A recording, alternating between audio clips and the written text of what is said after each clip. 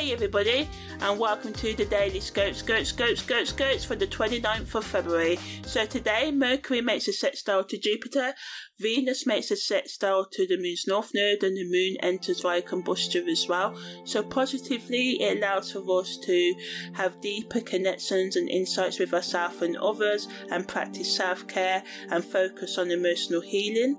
But we can have increased mood swings, and this can make us unpredictable.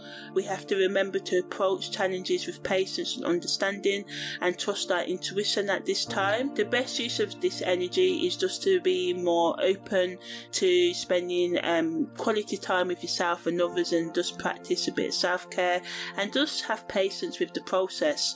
Mercury sextile to Jupiter is a good energy to use for public speaking and finding creative solutions to our problems as well, and just having more confidence within ourselves. But we have to watch out for doing too much and making sure that we use our energy wisely. This energy can make us more confident, boost our self-esteem and our self-belief as well, which is really, really good. Venus's sextile to the Moon's North Node supports this energy as well.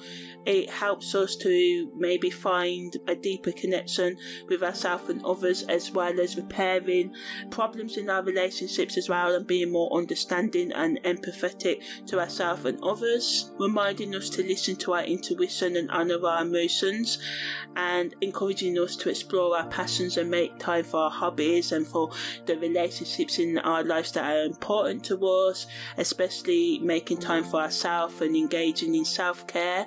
Also, we may talk more to other people on a deeper level about our emotions, or about new courses we may be taking, or just hobbies and stuff in general, and this can just bring a sense of emotional closeness. We can get a clearer understanding about what we want out of life, and also encourages us just to be more authentic and more honest with the people in our life as well. So content creators can talk about how we can be more effective in our communication, how we can develop meaningful relationships with ourselves and others, how we can be more open to self-love and self-healing.